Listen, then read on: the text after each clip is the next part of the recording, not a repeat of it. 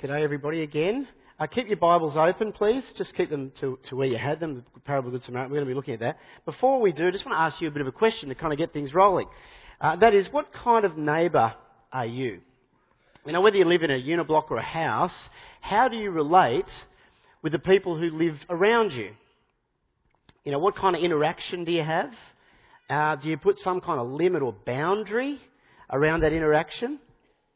For me, especially in light of today's passage, as a Christian, I'm ashamed to admit that my neighbourly interactions are often limited to a brief passing smile or g'day, you know, a nod or a wave, as if somehow that fulfills my neighbourly duty. What about others that you just kind of pass from day to day? Maybe those that you see at the bus stop or the ferry, or maybe those all those different people at your work, or perhaps those shopkeepers you see as you go to buy your coffee or your lunch or your groceries. Maybe those other parents at your kids' schools or sports. Maybe all those people that sit around you in this building from week to week. Those you've seen many times before, those you've never seen before. How do you interact with them? I've got to say again, I've become pretty good at the smile and wave. You know, the nod or g'day. Without going much further in terms of time and effort and sacrifice. And at times, I've even felt pretty good about it. You know, I've felt pretty good about this level of interaction, as if I'm a pretty friendly guy. I wave and smile a lot. But lately, as I've reflected, on this whole smile and wave thing, what I've discovered is that often it lacks sincerity. Often there's not a lot of heart in it. And often it's just kind of this cultural etiquette thing where people wave and nod just out of a sense of duty. You know? How often have you done that? You know, like you're passing, there's your wave, but I ain't stopping. You know what I mean? And I kind of think that the wave kind of embodies, in a way, our culture's whole approach to loving our neighbour. So much so that when anyone does anything that's kind of out of their way to help another, that person's unique. You know, they stand out and they're championed as the Good Samaritan. You know, a good person. Someone who's being and doing what Jesus described in his famous parable of the Good Samaritan. Here's the thing though. Here's the thing. The parable of the Good Samaritan might be one of Jesus' most famous stories, but unfortunately it's also one of Jesus' most misunderstood stories. Because you see, when Jesus told this story, his main point, which we've got to take home, it wasn't to champion people for their goodness when they help others. It wasn't to motivate us to simply try harder to be better neighbours. It was to show us something profoundly important. To show us something about ourselves. To show us something about our own desperate need. And about how only God can meet that need. And so let's dig afresh into this famous passage this morning and see what God's got to show us, eh? Now, hopefully your Bibles are open. It starts off with a question. Luke 10, beginning verse 25. The question, verse 25. An expert in the law stood up to test Jesus. Jesus, he asked, what must I do to inherit eternal life? Now this guy is a Jewish lawyer. He's an expert in Old Testament law, and he comes and he wants to put Jesus to the test. But that's not what's going to happen here. Not at all. Because instead, Jesus puts him to the test. Verse 26. What's written in the law? Jesus replied. How do you read it? In other words, you're meant to be an expert in the Old Testament law. What do you think? The lawyer answers, verse 25. Love the Lord your God with all your heart, your soul, your strength, your mind, and love your neighbour as yourself. Jesus says, verse 28, yes, exactly. He says, you've answered correctly. Do this and you will live. But this guy, he wanted to justify himself. And you see, this is really the key to this passage, that this guy wanted to justify himself. And so he asked Jesus, verse 29, and who's my neighbour? And I wonder if you can see what this guy's angling for. Like, what's he asking for? He's wanting Jesus to give him a standard of living and loving, a definition of neighbour, a bar that's low enough, okay, and limited enough that enables him to justify himself. Okay, that enables him to tell himself he's okay before God, that he can earn eternal life through his own good deeds. That's what he wants. Well, Jesus answers his question with a story, verse 30. We all know, I'm sure many of us, if not most of us, if not all of us, know this story pretty well. Jesus said, a man was going down from Jerusalem to Jericho when he fell into the hands of robbers. They stripped of his clothes, beat him, and went away, leaving him half dead. It's a mugging. It's a mugging. In today's terms, what do? They steal his iPad, they take his phone, they take his expensive clothes, they beat him up, they leave him half dead, bleeding out in the gutter. But hang on a second, as you keep reading. Help arrives. Because shortly after the attack, verse 30 or 31, a priest happened to be going down the same road. Yes! When he sees the man, though, he passes by on the other side. What? He doesn't stop? A priest? A priest? You've got to be kidding me. But it's not a one-off. Because the next guy to arrive, a Levite, who's an assistant in the temple, he does exactly the same thing. A priest and a Levite. Kind of like the modern day equivalent maybe of a senior pastor and a music minister. Because some of the Levites are responsible for music at the temple. Neither of them stopped though. Now why? Why? Jesus doesn't actually give any reason why. But you can be sure that these guys felt justified. Okay, maybe they're just really busy. You know, lots to do, just got to keep moving. Or maybe they were scared. You know, help this guy who's been mugged. Maybe I get mugged myself.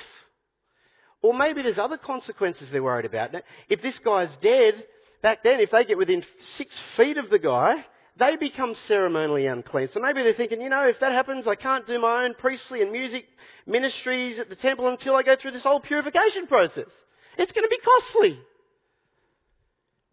Maybe these guys are just tired. Maybe they're just kind of maxed out in terms of doing stuff for other people. And you know, to be brutally honest, at times over the last couple of years, with 5 little kids constantly needing stuff from me, in addition to my work, at times I've felt I just don't have much energy left. Certainly not the energy levels that I used to take on extra stuff. Ever felt like that? You know, ever felt a bit kind of maxed out when it comes to doing more stuff? Maybe that was it. Or maybe these guys, maybe they just couldn't be bothered. Whatever their excuse, it doesn't really matter what their excuse is. The point is, they fail to love this person in need the way God expects. They fail. And here's the rub for you and me. Before judging these 2 religious guys, which is easy to do, you've got to ask yourself, you know, how often do I not stop what I'm doing to help someone else in need? You know, how often does inconvenience or interruption to my schedule help me to justify just continuing on my way? You know, how often have I thought, I should help and I would help, just can't right now? And to be honest, I do this way too often. Maybe you can relate. There's an old TV commercial. I'm sure some of you will remember it. It comes to mind when I think about this. There's this guy, right? He's on his way to a job interview, and he's nicely dressed. He's driving his car. It's pouring rain outside, And as I say, he's on his way to the interview, but he sees another car who's broken down, the person's out, and it's, what does he do? Got an interview. Does he just keep on going? Well, no, he doesn't. He stops, he gets out in the rain, and he helps them.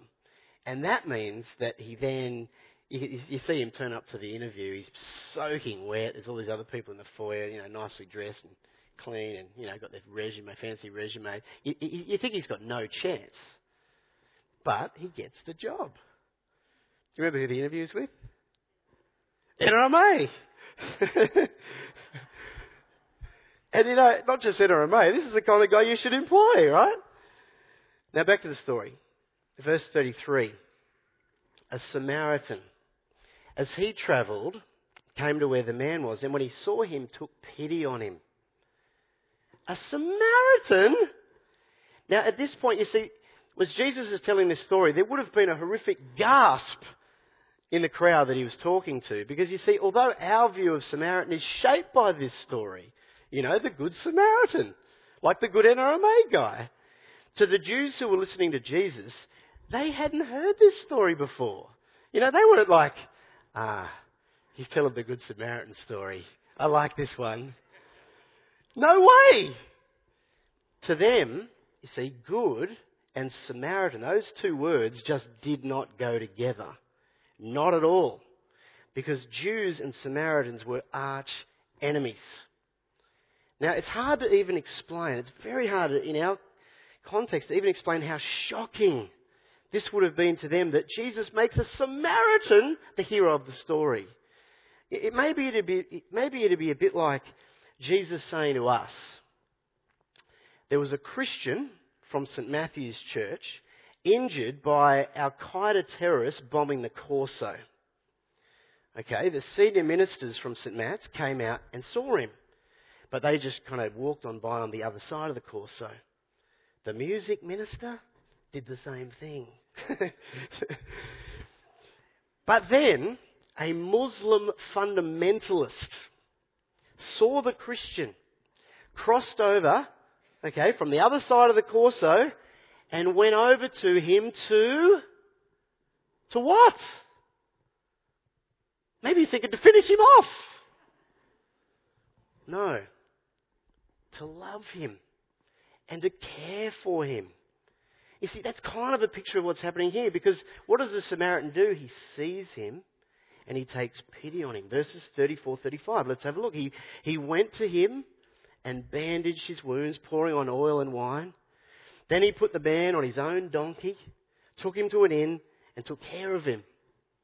The next day he took out 2 silver coins and gave them to the innkeeper. Look after him, he said, and when I return, I'll reimburse you for any extra expense you may have. You see what he's done? What does he do? He goes and he administers first aid, bandaging his wounds. But he doesn't stop there. He administers second aid, taking him safely and caring for him overnight. Doesn't stop there. He administers third aid, paying for this ongoing lodging and care. And then he administers fourth aid, coming back to check on him and to offer more help if needed. See what he's done? What the Samaritan actually did was, he bore the full cost of this man's recovery. That's what he did. He did everything that was necessary for this stranger, this enemy in need, to be restored. That's what he did. And that's why we shouldn't so flippantly talk about someone being a good Samaritan when they do what everybody should be doing, helping a lady across the road. You see, I wonder if you can see the problem with the lawyer, the priest, and the Levite. I wonder if you can see their problem. Because, these guys might be religious. They might be good people. By their own and by other people's standards, they might be good people. But you see the point? They fall way, way short of God's standards. Why? Because they've got a heart problem. They have a sin problem. A problem we all have. A problem that Jesus is highlighting here. And you see, it's easy for us as we read this story, this great story, to miss this. It's easy for us to read this story and go, the point of the parable is, who's your neighbour? Answer, your neighbour's anyone who needs you to be a neighbour to them, even if they're your enemies. And so go and be a good neighbour. Even if it's inconvenient or costly or scary or whatever, do that and you'll be right with God. It's easy to read it that way. But you see, as I said earlier, if that's what you get out of this story, then I want to suggest you've missed the main point. In fact, you haven't really understood it at all. Because at the heart of this story is not just to understand who your neighbour is, it's to understand your own heart. It's to understand your own heart in relation to God and in relation to your neighbour. And then, once you've understood that, then to grapple with the question, what must I do to inherit eternal life? Because you see, that's the original question Jesus is answering in this passage. What must I do to inherit eternal life? And it's an important question, and you do not want to get this one wrong. What's Jesus' answer? It's pretty clear and pretty simple. He says, basically, obey God's law perfectly. Do that, you'll live. Okay? Love God, love others with all your heart, all the time. Do that perfectly, you'll be fine. You'll have eternal life. Is that what Jesus is really saying? Yes. Yes. That's what he's saying. Is that an absolutely massive problem for every single person here? Every single human? Absolutely. Why? Because who of us could do that? Who of us can come even close, remotely close, to doing that? To loving God with all of my heart, all of my soul, all of my mind, all of my strength, all of the time. And to loving my neighbour as myself all of the time. You know, as if I was that neighbour. None of us can do it. None of us can come even close, even minutely close, not by a long shot.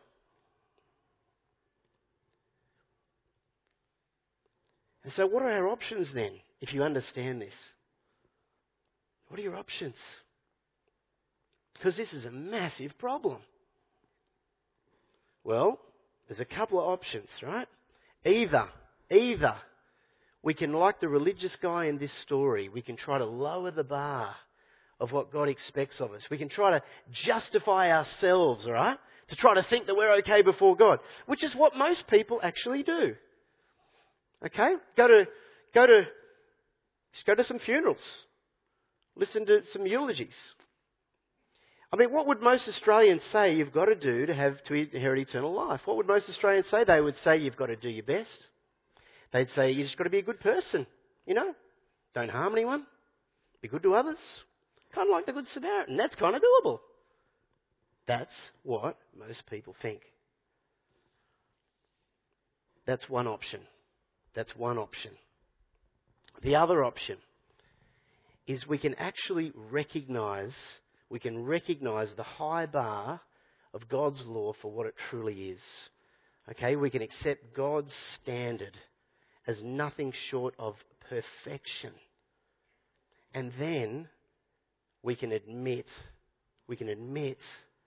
that we don't and we can't come even minutely close to it. You see, Jesus' main point here, it isn't to show us how to inherit eternal life by being good neighbours. It's to show us that we can't be good enough to inherit eternal life. It's to show us that we cannot justify ourselves before God. And so I just want to say this very clearly. Do not, whatever you do not walk out of here today somehow thinking that you can inherit eternal life by being good. By being a good Samaritan. It's never going to happen. No matter how good a Samaritan you may think you are. It just ain't possible for you. Okay, now another final key to understanding the point of this parable is actually an understanding where Jesus puts the lawyer, where he puts you and me in this story. because he puts us all in the story to ask, who does Jesus want me to go home and identify with here? Now, obviously, we're way too often the priest and the Levite. Obviously, not loving our neighbour as ourselves. Obviously, we should be more like the Good Samaritan, which we're not. But who are we most like? Who are we most like in this story? Spiritually speaking, all of us actually are the man in the ditch. Okay? Because you see, spiritually, we've all been injured and broken by our own sin. We've all been made helpless and condemned to death by a law that we cannot keep. We are all, every one of us, desperate and in great need. And that is why every single person here, every single one of us needs Jesus. Jesus. The only truly Good Samaritan this world has ever seen. He's the Good Samaritan. Now notice before the story, the lawyer asked Jesus, who's my neighbour? Who's my neighbour? But by the end of the story, Jesus changes the question to this: who was a neighbour to the man in need? Or to put it another way, and listen carefully, if you see yourself in this story, who was a neighbour to you? Get that? If you can see yourself in this story, who was a neighbour to you? I'm just going to pause for a second.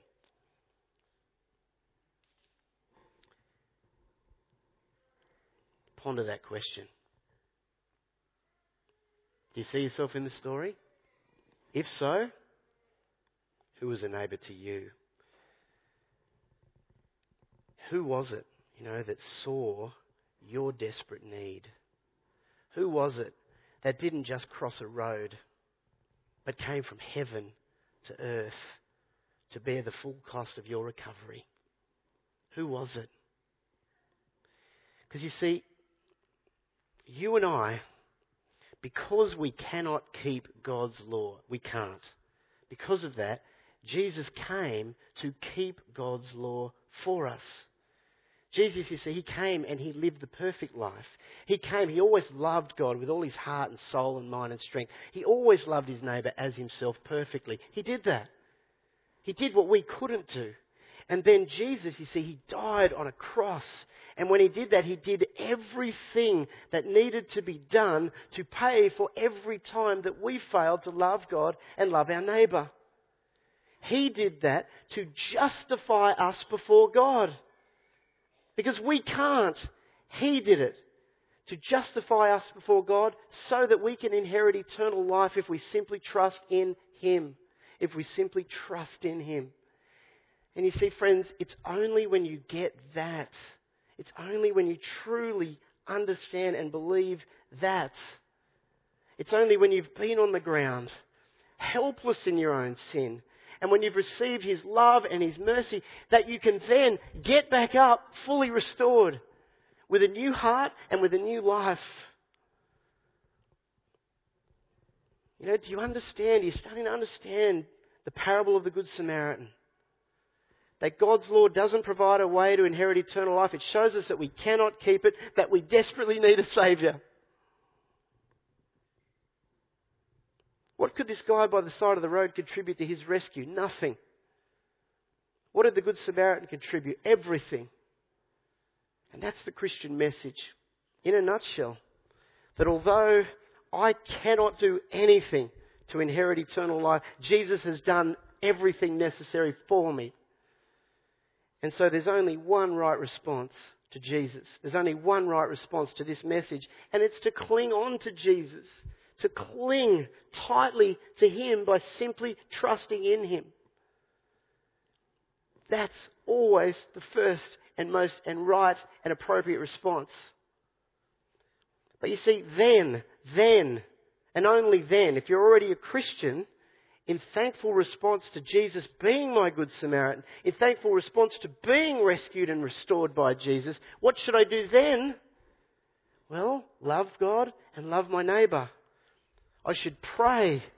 I should ask God, please God, by your Holy Spirit, who you've poured into my life, Change my heart. Empower me, God, to be a good neighbour. Not to try to earn anything, not to try to earn eternal life, but because you've already given it to me. You see? I'm going to finish real quick with, well, who's my neighbour then? Because there's lots of people out there in need. Lots of people that we could be neighbours to. It's kind of almost endless out there, especially in today's 24-hour media cycle where we're just hearing about needs everywhere. Who's my neighbour? Well, you know what? How about we start with the person that we're just going to happen to see on our way this week? How about we start there? I mean, after all, the priest in the parable, he just happened to be going down the same road as the man who'd been mugged, didn't he? And so how about we just start, at least, by being a neighbour to anyone in need as we just happen down the same road this week? Let that be a starting point. Just keep being a neighbour to those in need. And remember, wherever we are, whatever the need, shame on you, Mike Hepton. It's about much more than a smile and a wave, a nod or a good day. With our time, our money, our energy, it's about bearing another person's burden to the point where their burden falls on you. Whatever the cost, and without any limit. Will you pray with me? Our gracious and loving Father, we thank you so much for your word to us in the Bible. And Father, we pray that you would help us to be people who read the Bible, who reflect on the Scriptures, who pray to you. We thank you for Jesus. We thank you for this amazing parable of the Good Samaritan. Father, help us to understand this parable rightly. Help us, Father, to understand ourselves and our own hearts and our sin rightly. And help us to respond to Jesus, the perfectly good Samaritan, rightly. By trusting in him, following him. And as Christians, Father, I pray that you would help us to be seeking by the power of your Holy Spirit to love you and to love our neighbour well as you would expect of us. And we pray it all in Jesus' powerful, beautiful and most precious name. Amen.